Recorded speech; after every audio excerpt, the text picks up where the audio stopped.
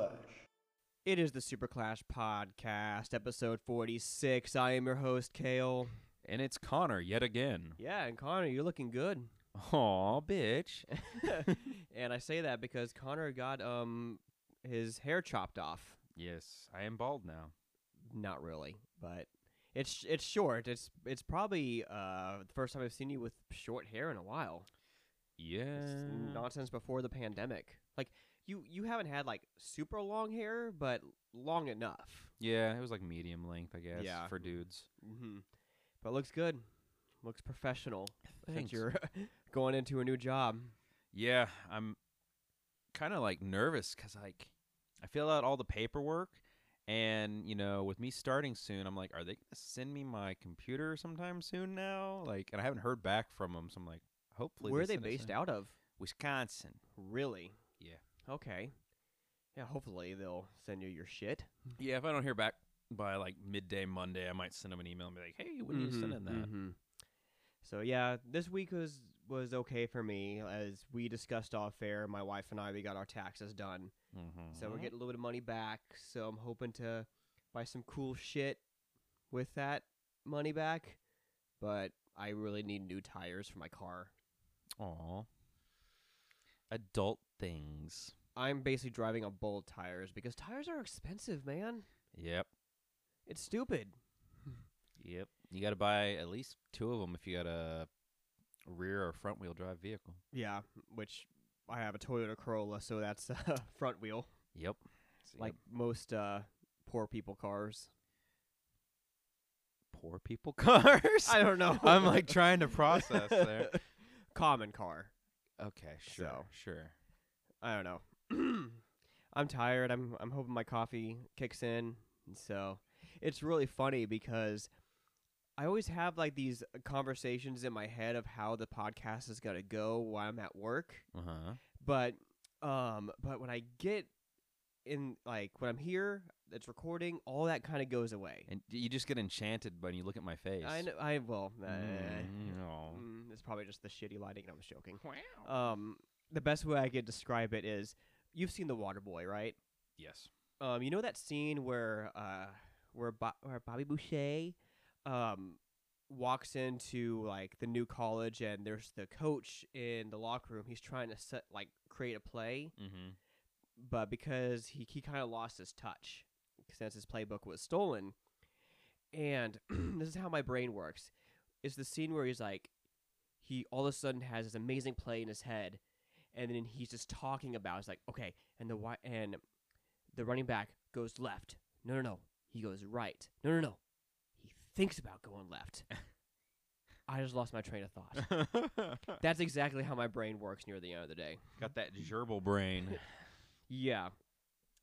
But I'm just glad to be here. I'm glad to talk about games and movies, actually. We have quite a bit of movies to talk about, too. So let me open up my notes, and let's get this started. Connor, let's start with let's talk about Turning Red. Okay. Sure.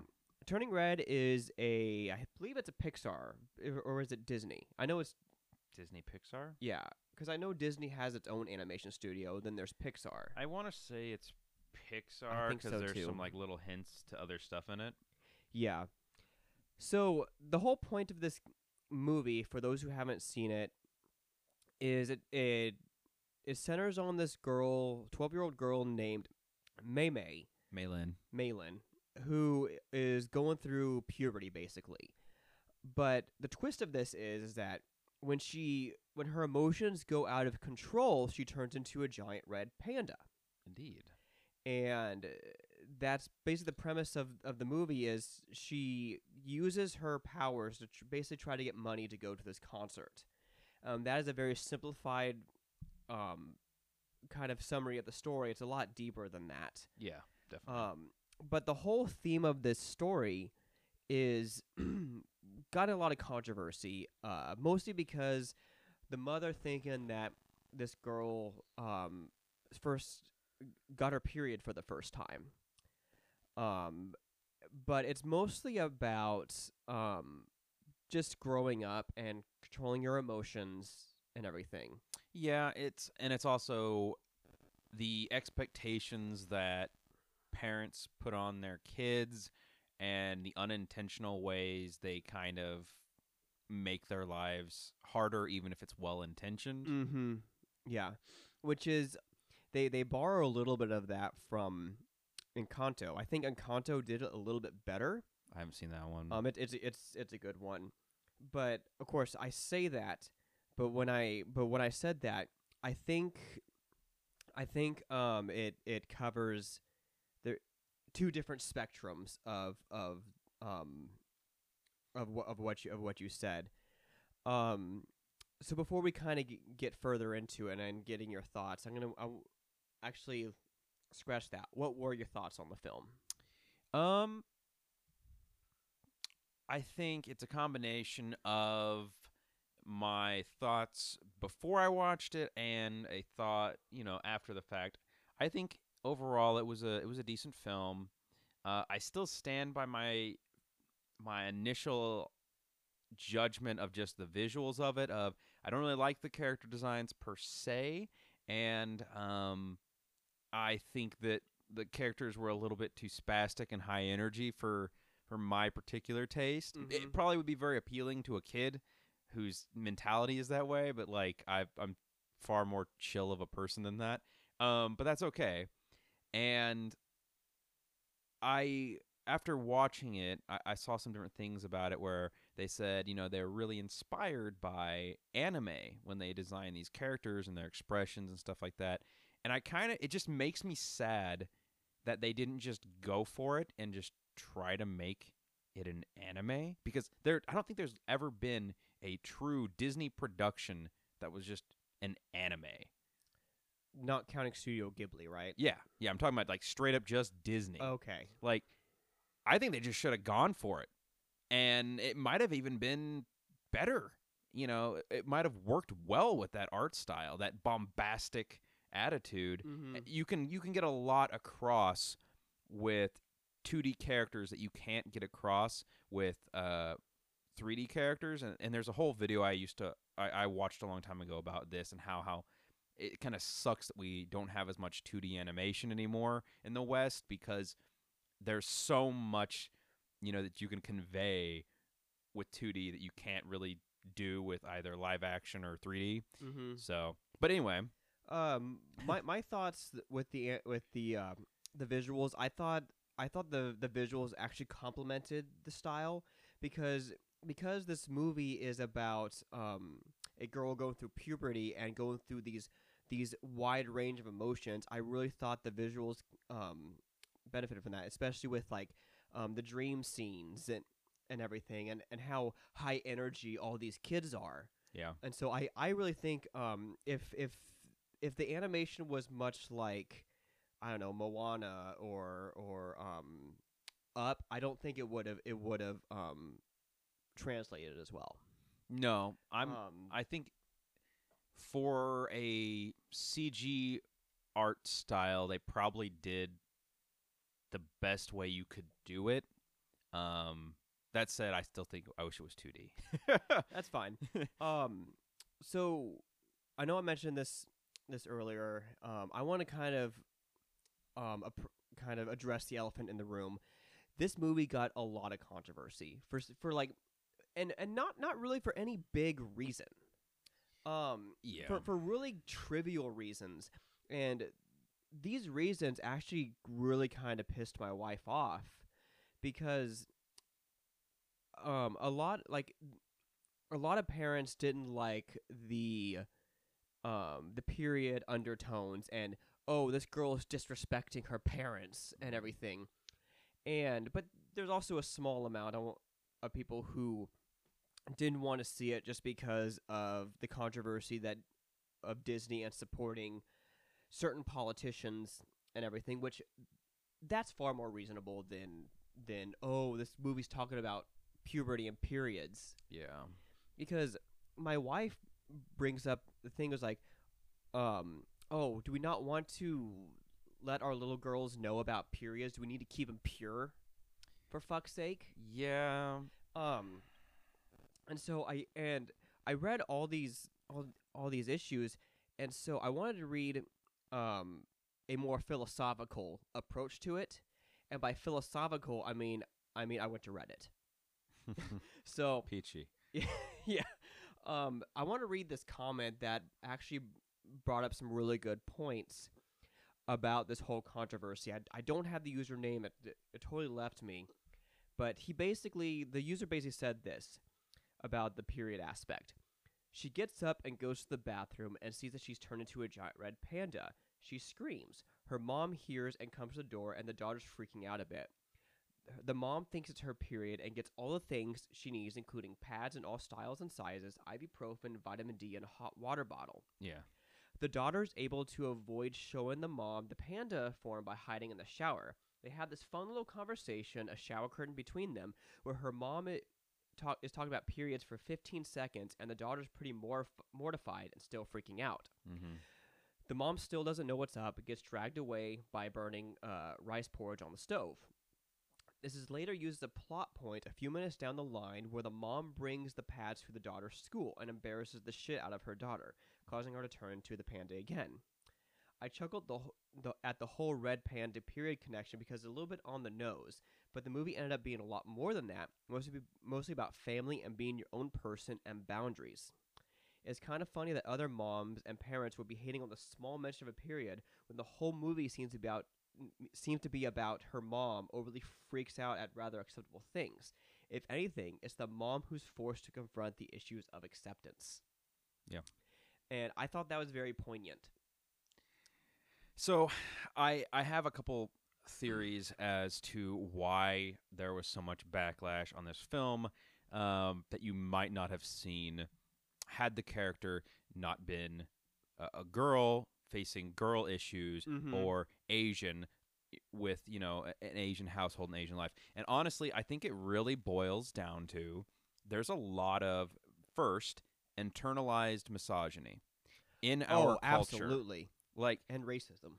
Yeah, the racism was part B. Let me focus on part A. Go ahead. So, internalized misogyny means we are so conditioned as a society to think of a natural part of, female biology as taboo. We don't talk about that, kind of thing. That not only were there men upset by it, but there were women who were upset by it too. And that really speaks to how deeply ingrained it is in our culture, at least in the United States. I can't speak for the rest of the world, but just how it is here, of how we've made such a normal human thing so taboo, yet we have Disney films out there that actually hit far more what I would consider to be taboo for children subjects, murder, death, war, all of that is okay, but something that just normally happens to a girl. And honestly, I've had many female friends, I've family members over the years. Honestly, a lot of girls have their period when they're still children. It's not like something that happens in your teens necessarily. No. There are kids out there who are watching these Disney films who've already probably had it. And that's why I think that the period aspect was on the nose. It was simple enough for kids to understand it. Yes. I mean, us as adults, like a 29-year-old man, a 31-year-old man, and our wives who are adults, yeah, it's on the nose for us because especially our wives have gone through it since they were Maymay's age. Yeah. And so but for children who are first experiencing it, it's perfect for them. Yes. And the whole disrespecting her parents. Oh, I'm sorry. Before I get into that, you were going to do part B, and it was racism. Yeah, racism. There's a lot of racism here. And what happens, I think, is if I say a lot of the reason why people don't like this is, the fact that the protagonist is of Chinese descent and there's a lot of Chinese culture just in this film, a lot of people are going to say, that's not what I had wrong with it. And they're going to list out reasons X, Y, Z why they didn't like the film.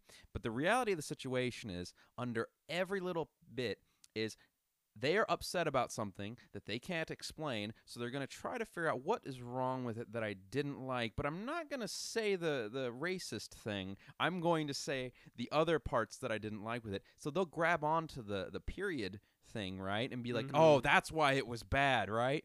Or, oh, it's disrespecting to parents. That's why it's bad. As if other Disney characters haven't disrespected their parents I think as well. Last time I remember, Mulan disobeyed her father by running off to war. And I think, oh, geez, what else? Little Mermaid. Yeah, I mean... But, I'm sorry. Ariel was white, and Mulan was white enough. Well, I think the thing that we need to hit on here is there's been a huge influx in anti-Asian sentiment since the pandemic. Yes. Beginning of the pandemic. Yes, and because we had a lot of politicians that were framing it that way, as if it were a racial issue, or it came from China, so it's clearly a Chinese problem. And so now, when you have a protagonist who is of Chinese descent, you're going to get these people who have that internalized racism, who need a way to express their anger about this movie that they can't really find a good reason, so they're going to pick it apart on the little things. And I think that's just what happens. Yeah. And it's really funny you brought those up, because my wife read a review written by a man, of course, who said, oh, I couldn't identify with the main protagonist because she was a 12-year-old Asian girl, and I just couldn't see myself in her. It's like, so maybe this movie, I'm not saying this movie wasn't made for you, but I'm a 31-year-old man. I grew up, I was almost a teenager in that time period. It took place in 2002. I remember being surrounded by those boy band obsessed girls and everything. So whereas I may have not identified with every aspect of Mei Mei's character, I identified with the culture at the time. Like, there were so many like Tamagotchis, and like so many throwbacks, and it just put me back into that world. Even down to the clothing style. Yep. It's like, and that was the cool part. It's very, very challenging. There has been very few pieces of media throughout my existence of watching movies and TV shows where I could not find at least some way to connect with the characters. And that's good filmmaking. Because it doesn't take much. In your day-to-day life, you're interacting with people of completely different backgrounds all the time, and it's finding those commonalities and those shared experiences, which with any person you interact with, you can find some kind of commonality 99.9% of the time. Like, Mei Mei struggles with, much like in Kanto, she struggles with perfection, or maybe not perfection, but her mom is basically a helicopter parent. Yes. And whereas you may not identify with her gender or her sex or ethnicity, some kids can at least identify with that aspect and watch how Mei Mei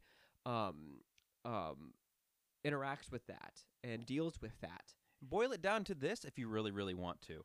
Boil it down to the fact that this is a teenage kid who wanted to do something that was perfectly reasonable, and their parents wouldn't let them do that. If you've never had that experience in your entire life, you have lived a perfect and privileged life, because I hate to say it, every parent has done that to you at some point in time, right? They've not let you do something that seemed perfectly reasonable to you, and everyone, that's a shared experience. Exactly. So to wrap things up, I think this film was a good film. I really enjoyed this film actually a lot. Yeah. And I actually did the group watch with me, my wife, and my wife's oldest niece, who just turned 13. So this movie was perfect for her. Yeah, the prime demographic. Prime demographic, and she absolutely adored it. So great. I thought it was a great film. So moving on, Connor, let's talk about kind of a movie, but interactive movie, Man of Medan. Okay. For those who don't know, this is a Dark Universe, It's Dark Pictures. the Dark Pictures anthology. Yeah, Dark Pictures Anthology is from the creators of Until Dawn, which is something I need to play. I've heard a lot of good things from it. So, since this is an anthology, it's a collection of 3 stories. They're about maybe 3-4 hours long. And there's more of them coming too. Yeah, more of them coming. This particular one, Man of Medan, um, it is about 5 characters. Mm-hmm. Alex, Brad, Julia, Conrad, and Fliss. Mm-hmm. And so what we're gonna do for this is we're gonna talk about this game in full. But what's interesting about this game is that everything that you do is determinate. Yes. So we're gonna talk about our experience only. Yeah. And there's a couple other things to take into account here. Not only is our experience possibly different than yours just because of the decisions you make in the game, in addition to that, there's 2 ways you can play the game. You can do it in movie mode or movie party mode or something like that, where you have 5 people, up to 5 people locally playing it and making the decisions for the various characters. Or you can play it as Kale and I did, co-op, where we switch off between the characters and make the decisions. And in addition to that, there's a curator mode, which lets you play and make decisions from different characters' perspectives too. So there's so many potential ways that this game could play out that I don't feel like us talking about our experience would spoil anything for anyone. Exactly. And so the game opens up in the past, and it focuses on 2 friends that are in the Navy during World War II. I believe they're coming home from World War II. It's like the end of the war. Mm-hmm. And the whole purpose of this part is just to kind of train you on the controls. One person goes to see a fortune teller, and that's where you get trained to like look at stuff and rotate objects. And the other person does it like this boxing game to where he needs to block and punch targets, and that kind of teaches you how to aim and hit, which is still very difficult. Oh, yeah. Like, it was already difficult in the training, but when you're under stress, it is 10 times as difficult. Yeah, and they took that from Until Dawn. Until Dawn does a lot of that, too. Yeah, and so once you kind of do that, you go back onto the boat, and because, like, something happens, like you piss off your captain or your sergeant, he knocks one of you out, and you show up drunk is the thing. Oh, that's right. You show up drunk. And so one person gets thrown into the brig, and the other person gets thrown into the med bay. And then you wake up, and something weird is happening. Mm-hmm. And you don't know what's going on. So you meet up with your buddy, and you kind of explore what's going on. And that's when things start getting weird. On my perspective, I was seeing ghosts. I was seeing like a little Chinese boy like running across the hallway. And then we somehow got separated. I can't remember how. I don't remember either. I think maybe you went down a hall and then I couldn't follow or something. And then I'll talk about my perspective first. And then I saw someone go into a locker. I pick up a gun and I just riddle that locker full of holes. And then I open it up. There's like a Chinese boy and a ghost. His face gets all weird, and then I'm dead.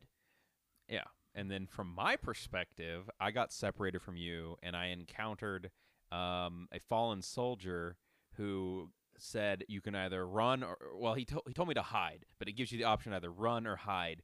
And so I went and I hid in one of the lockers, and then I was shot to death.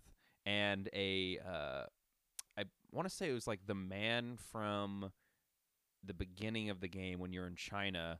He's the one who like opens the locker. Yeah. And so when you told me that when we played, it's heavily implied that I'm the one that shot you. Yes.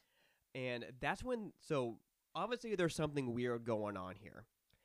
Fast forward to the present, where we meet the characters I mentioned earlier: Alex, Brad, Julia, Conrad, and later on Fliss.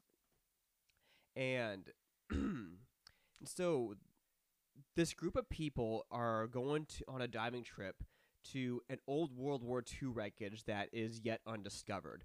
The character Brad, the little brother of Alex, he kind of uses math to figure this out.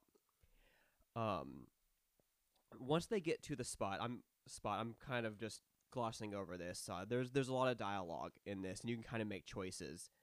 Fliss says, "This is an undiscovered wreckage. This is the ship graveyard. We have to report this." Mm-hmm. And they're like, "Nah," basically. Yeah. And so, as I think, Alex and Julia, they're the ones the first to dive towards the wreckage first. Yeah. And I think you were the one that controlled that part. Yes, I was. So tell me about that part, and then I'll talk about my part that happened while your dive was going on. Okay.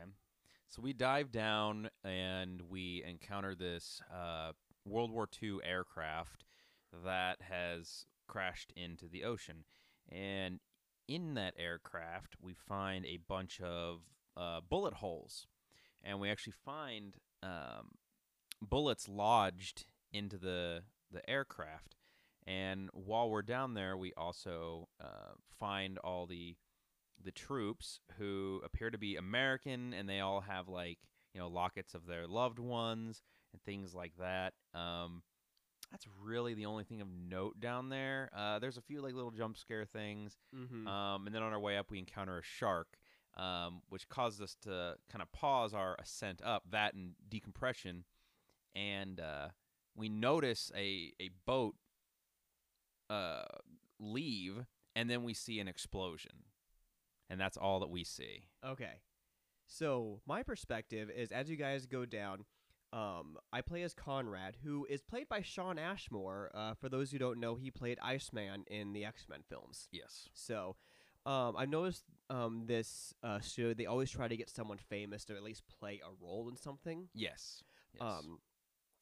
For me, you can choose dialogue for Conrad to kind of turn on the charm with Fliss, the female captain, and I kind of played my cards right in that aspect, and so there was kind of attraction. So the boats that you saw were fishermen, as I say that in quotes, but Fliss basically says they're not fishermen. Mm-hmm. And so the boat hits the tow line, warning that there are divers, and damages their boat. And one of the main pirates are like, "You damaged our boat." And Conrad, I didn't quite understand the controls, so I had Conrad kind of antagonize them a little bit. He was like, "Oh, how much does it cost? $20? Okay, $30. $40? Okay, you got me. $50. And he just tosses the money in the water. And just kind of be an overall dick. Yeah. And they get mad, they drive away. And the explosion was the grill that Conrad tried to light. Gotcha. So we all come back together. We enjoy some beers and everything. And then in the middle of the night, those fishermen pirates come back and hijack the boat. Yes. And they soon discover there is something called Manchurian gold. That was the supposed thing that I want to say that they were looking for. You guys were looking for. Yes, I believe so. And they're like, "Gold, you will take us here." And I am the captain now. Yeah, they Captain Phillips the whole situation. Very hardcore. And so this is a scene that's very tense because your decisions can mean life or death, I believe. Mm-hmm. None of our characters died. We thought one character did. But you and I decided to try to escape in any way we can. By ripping off our binds. We had scissors. Conrad tried to escape. I missed the mark to hit one of the pirates. And then we thought you died, I think. We thought Julia died because the lead pirate, I think his name was Otis or something, pointed the gun at her and shot and fired, but it just grazed her. It grazed her face too, so we thought she got shot in the head. Yeah. And so They go to the coordinates where this Mancurian gold is supposed to be, and it's an old derelict warship. Mm-hmm. The very same warship in the beginning of the game. Yes. And this is when weird shit starts happening.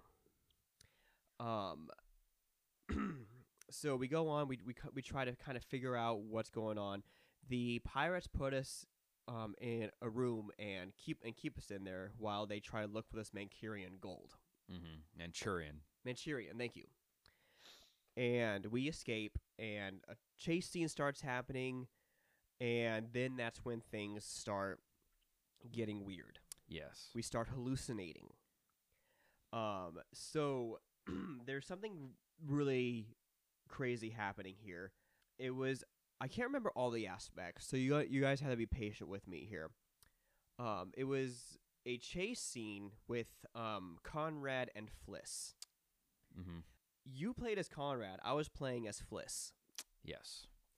And what were you seeing on your aspect, or in your perspective, Connor? Well, initially you looked like it would appear that a nurse from the World War II era was chasing me, but then she turned into an old, like, hag, scary, like almost like a zombie woman, and started chasing me through the halls and up ladders and all this other shit.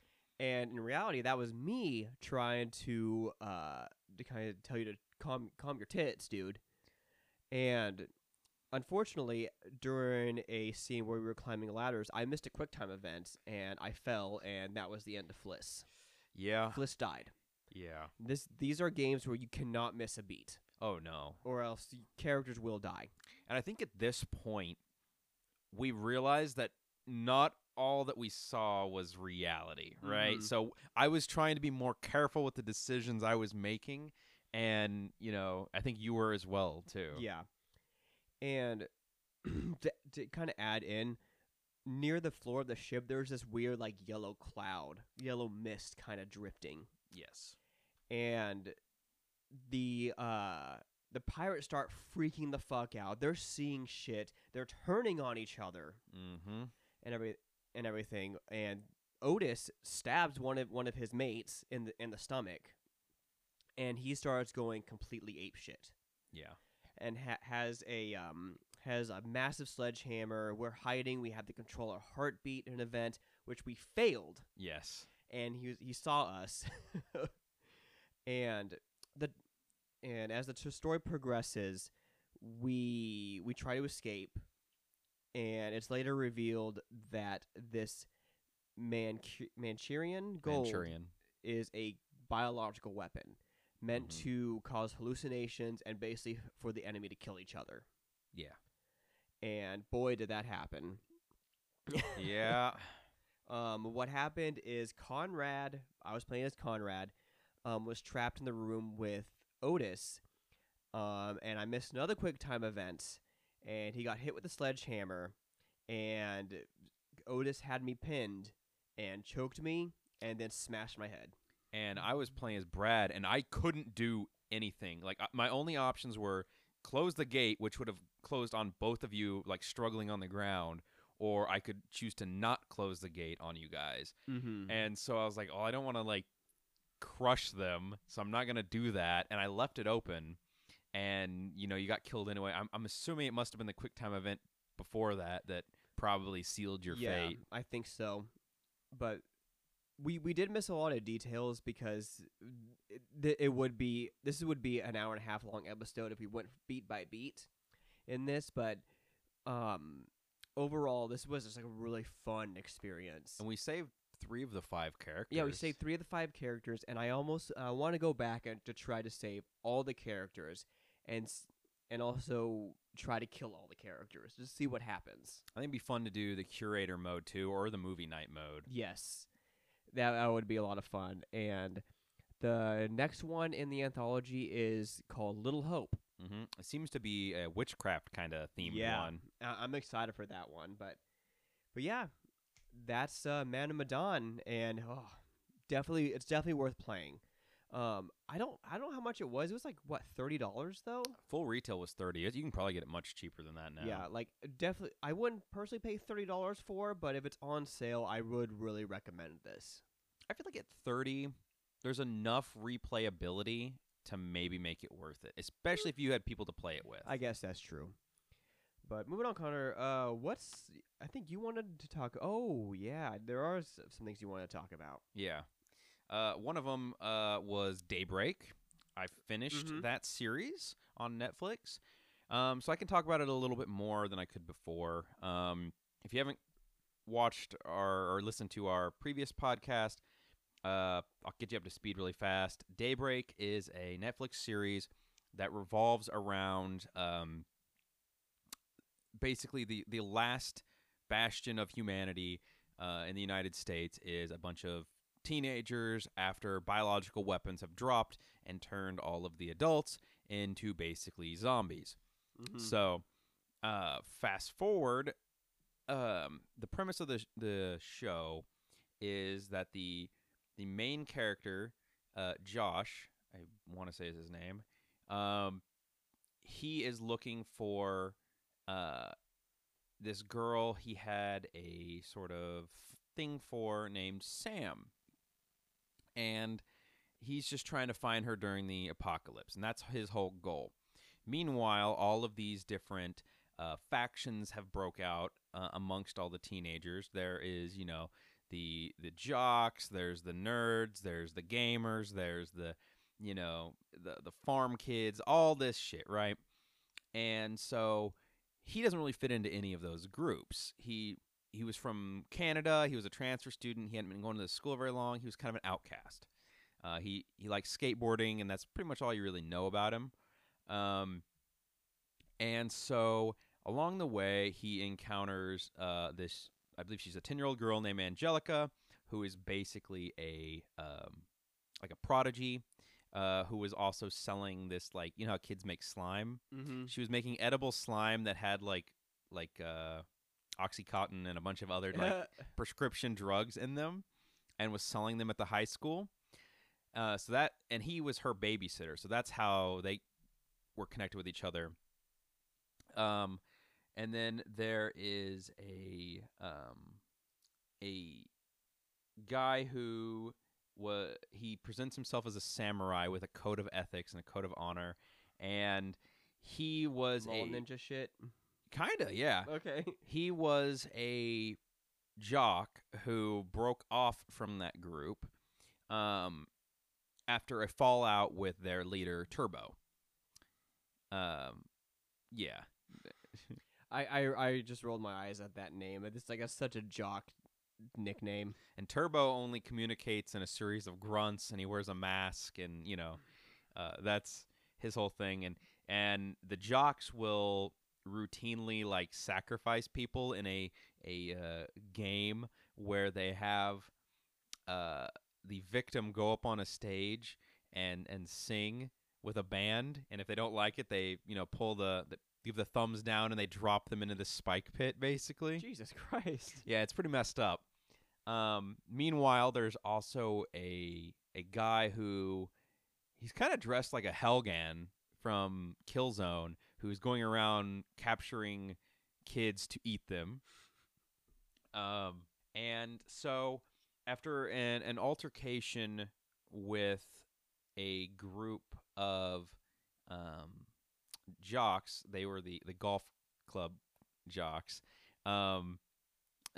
they end up going to this mall, they being the main character, the samurai, and the prodigy girl.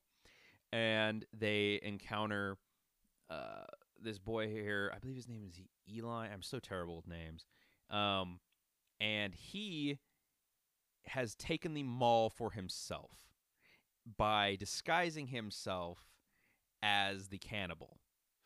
So he has like a fake motorcycle and a fake get-up that looks like him, and he scares people away from the area by acting like, And this kid, his whole thing is he was the son of immigrants who kind of grew up poor, had to work all the time, and always had the knockoff clothes. Mm-hmm. And so now that he has control of the mall, he has like all of this stuff that he never had before, and he doesn't want to let go of it all. So he's kind of an antagonist sort of in this. And at the mall, there's also this character called the Witch, who is one of the zombies, but she retains some level of sentience. That's the teacher, isn't it? It's their teacher, yes. Yeah, I remember that from the last episode. Yeah. And so they develop a friendship with this witch and try to help her regain more of her humanity. So I'm not going to go beat for beat by every episode, but now that I've established what this is about, the story then progresses where the main character believes that the cannibal is holding the girl he likes hostage. So he begins his assault on this cannibal's camp. Come to find out, the cannibal has taken over the old cereal factory in town and is just like has a bunch of kids in cages feeding them cereal to plump them up. Meanwhile, all of his workers that he employs there, they're all chained up, are all the foreign exchange kids because they can't speak the same language as each other and they can't plot how to get out of there. I'm tempted. Should I spoil who the cannibal is? It's a big plot point. Or should I just say vague? Save that for the end. Okay. Because maybe this is something we should actually. If you haven't seen Daybright, Daybreak, I'm sorry, and you do, turn the episode off right now, because we are going to transition to talk about spoilers, talk about things in full. So if you haven't seen this, turn it off in 3, 2, 1, go, Connor. Okay. So, do you care about spoilers either? No. Okay. Well, so it turns out that the cannibal is their principal.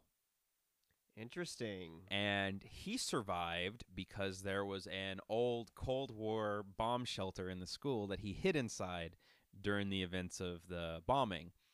And the reason the witch is the way that she is because he got into an altercation with her prior, pushed her down a flight of stairs, and she hit her head and got a concussion. So she was suffering a brain injury in the middle of this thing, which caused her reaction to be different than everyone else's. Mm-hmm. So anyway, they end up overthrowing this principal and putting him in a cage and leaving him behind, as well as Turbo, because Turbo ends up showing up there as well with his gang of Goonies and ends up getting defeated there. Come to find out, the samurai mentioned before was in a gay relationship with Turbo. And the whole reason he left the Jocks was because of a disagreement with, how Turbo was handling things.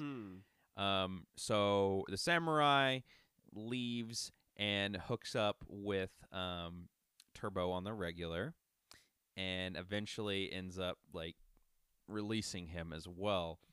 I'm going to fast forward a little bit because there's a lot of stuff that's not necessarily important to the plot. At a certain point, Josh ends up giving up on Sam, assuming that she's dead at this point because he's been led to believe so. And he ends up hooking up with the Chinese foreign exchange student. And after they've hooked up, I believe, they end up looking at okay, let me back up a little bit. The reason that he ends up hooking up with this girl is because they end up sending out this task force of the gamers to go take out Turbo at the high school where he's based at. And it fails horribly. So the informant that they had that was going to let them into the school and disable all these things, it was clear that they turned on them right? And so they end up shacking up. They go back down, and they're looking at the footage. And in the background of the footage of the gamers going in with their like GoPros or whatever, looking around, you see Sam, the girl that he likes, and he's like, "Oh no, I need to rescue her from the jocks now." So he tries to get this group together to go take down the jocks. And at first they don't want to team up with them, and then they agree to. They end up taking down the jocks, and the principal, who's the cannibal, ends up getting put in charge of the students because they believe he's had a change of heart and won't do anything anymore. And that obviously goes horribly wrong, and he ends up wanting to basically launch a nuke that will wipe out humanity.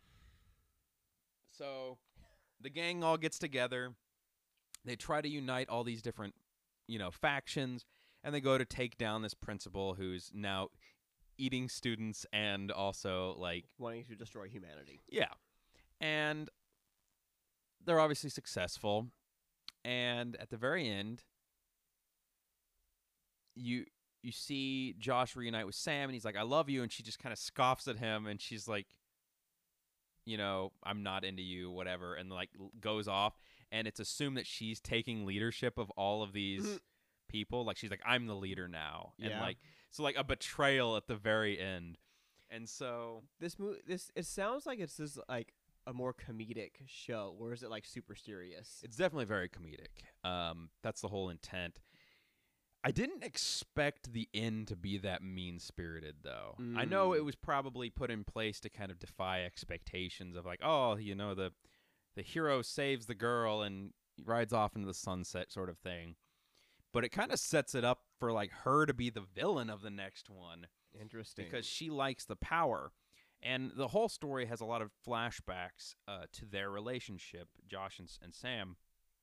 And you find out that Josh is really hung up on her being a virgin and ends up saying some stupid shit to her.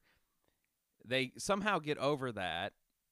They end up shacking up together. Things seem okay, and then while they were shacking up, he kept ignoring his phone calls. Come to find out, his dad died. And so he ends up like flipping out on her and calling her like a hoe and a slut and all these other things. And that's why he was trying to actually connect with her, was to like make up for being a shithead. And so in some ways I understand why like they weren't really good for each other.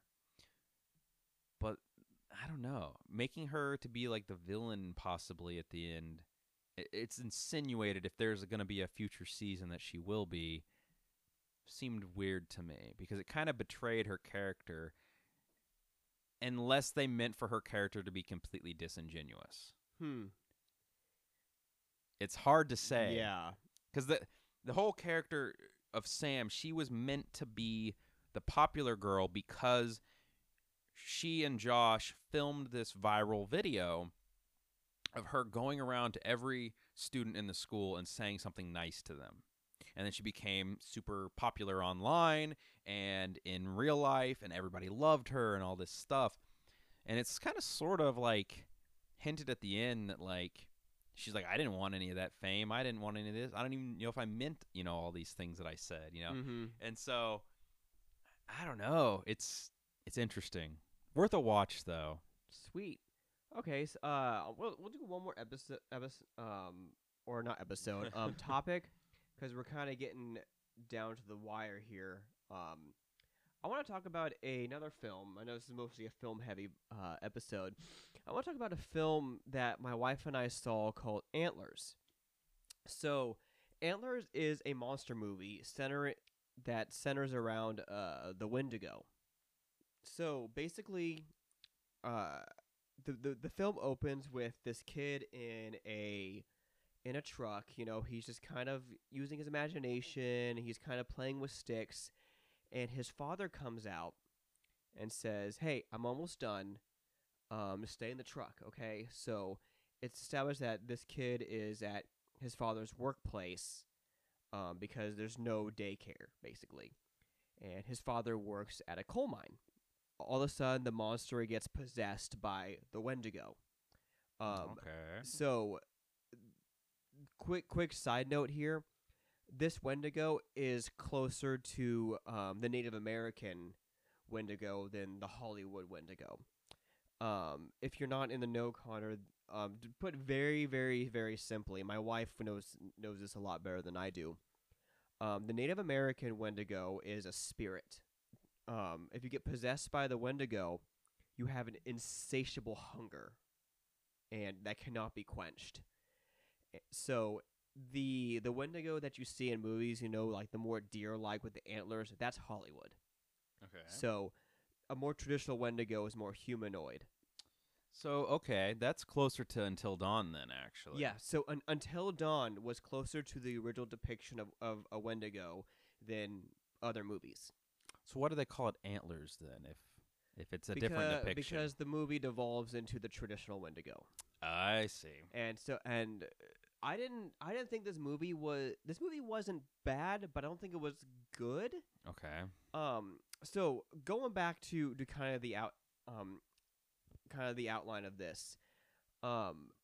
So at the beginning, the father tries everything he can to try to suppress his hunger, so he doesn't end up eating his kids.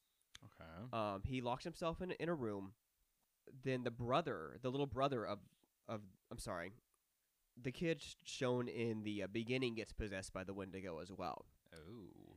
Or I think I'll get into that. Okay. Fast forward to a couple months later, and the older brother of this family is kind of the main kid of this. Okay. So he tries to keep him satisfied by catching wildlife to feed them every once in a while. And this takes a massive toll on him. He looks like he's gotten barely any sleep. He is bullied at school. How sentient are these Wendigos now? Pretty sentient, because at the beginning, the father says, "You need to lock me in this room, and no matter what, you do not let me out." Okay. So, fairly sentient.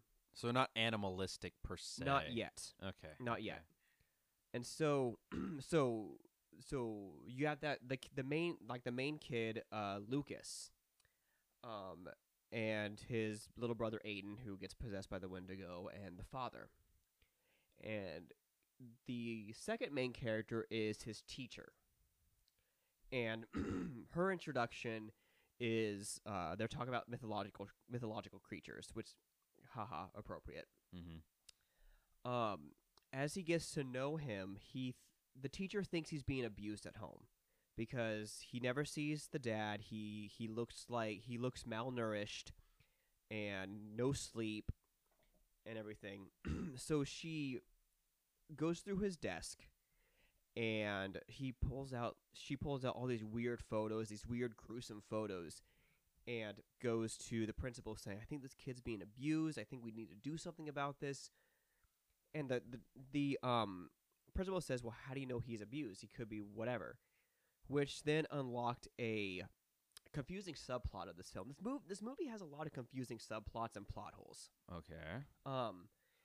It is confirmed that this teacher and her brother, who is the sheriff of this small town, were abused by their father, but this never was expanded upon. It was just mentioned a couple times and only really brought up in order for the teacher to connect with Lucas. It's more like just a character trait than an actual backstory. Yeah, it was more of a character trait than an actual backstory. Okay. And once the story got going, it was never mentioned again.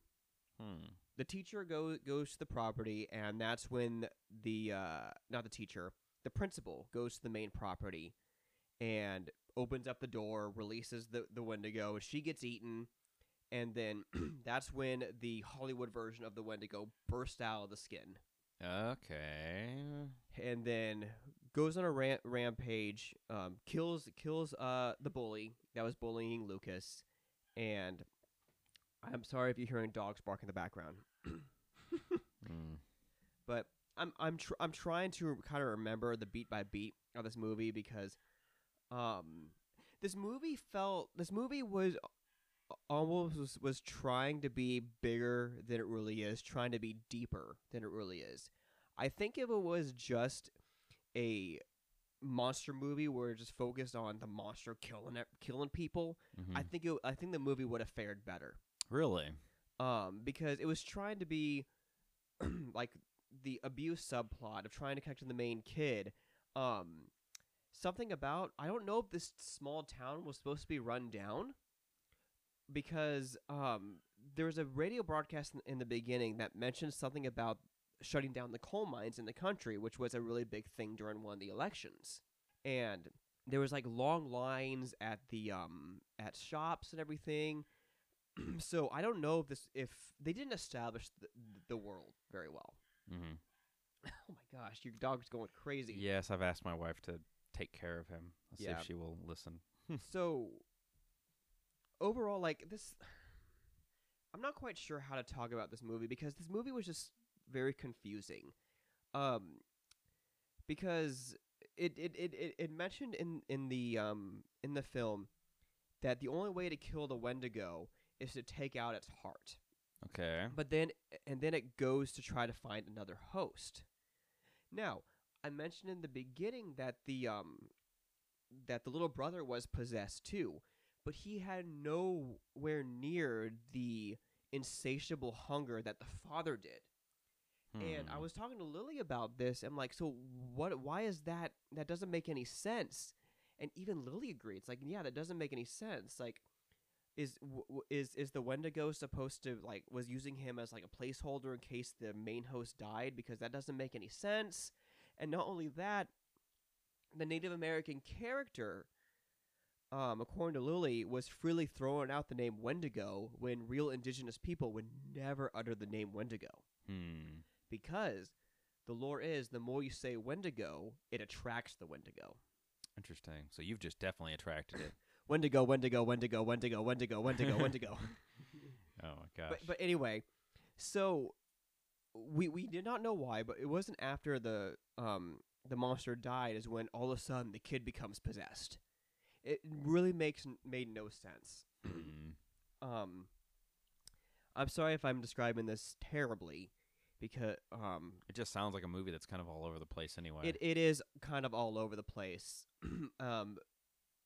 But I really think because I almost want to compare this to The Ritual, because The Ritual is a movie. It is kind of a monster movie, Sort of, yeah. but it's a lot. There was a lot better talent writing The Ritual than this movie, because The Ritual's main theme was friendship. You know, they went on this camping trip to honor their friend, and they kind of got in over their heads. Yes. With something.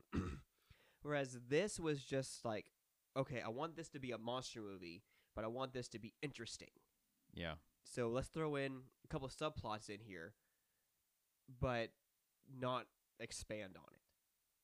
And so it was short. It was mercifully short. It was about an hour and 40 minutes. Okay, But that's not terrible. I wouldn't really recommend it. Then I'm glad I didn't rent it when I thought Yeah. about it. Mm-hmm. I think we need to find better monster movies. So I'm actually thinking about going through and watching a bunch of stuff on Shudder. There's a lot of stuff on there that I've I heard would is be good. down for a monster movie. Hell yeah, man. Give me a monster slasher. There's one on there that was really highly rated. It was rated like 5 stars on there. It was like a Korean movie. Frick, I wish I could remember it. But yeah, it was looking really good. And I mean, pretty much every Korean horror movie I've seen lately has been bomb diggity. So Yeah, and so I'd be down to watch that to give us some more shit to talk about. But we're hitting just about an hour. We still have a whole lot to talk about, but we'll hold on to some of that for next episode. And so I hope you guys enjoyed this episode. That we're kind of taking a new approach to this show. It's gonna be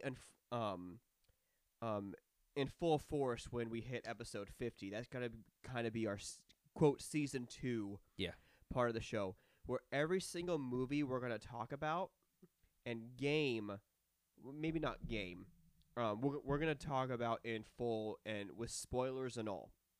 Yeah, I think the caveat being that if one of us doesn't want to be spoiled on it, we can keep it casual, because I don't want to like ruin anything that you might be interested in, or vice versa. But that's why, and hopefully with season 2, you and I are going to make an effort to watch the same movie, even if we're in our respective houses.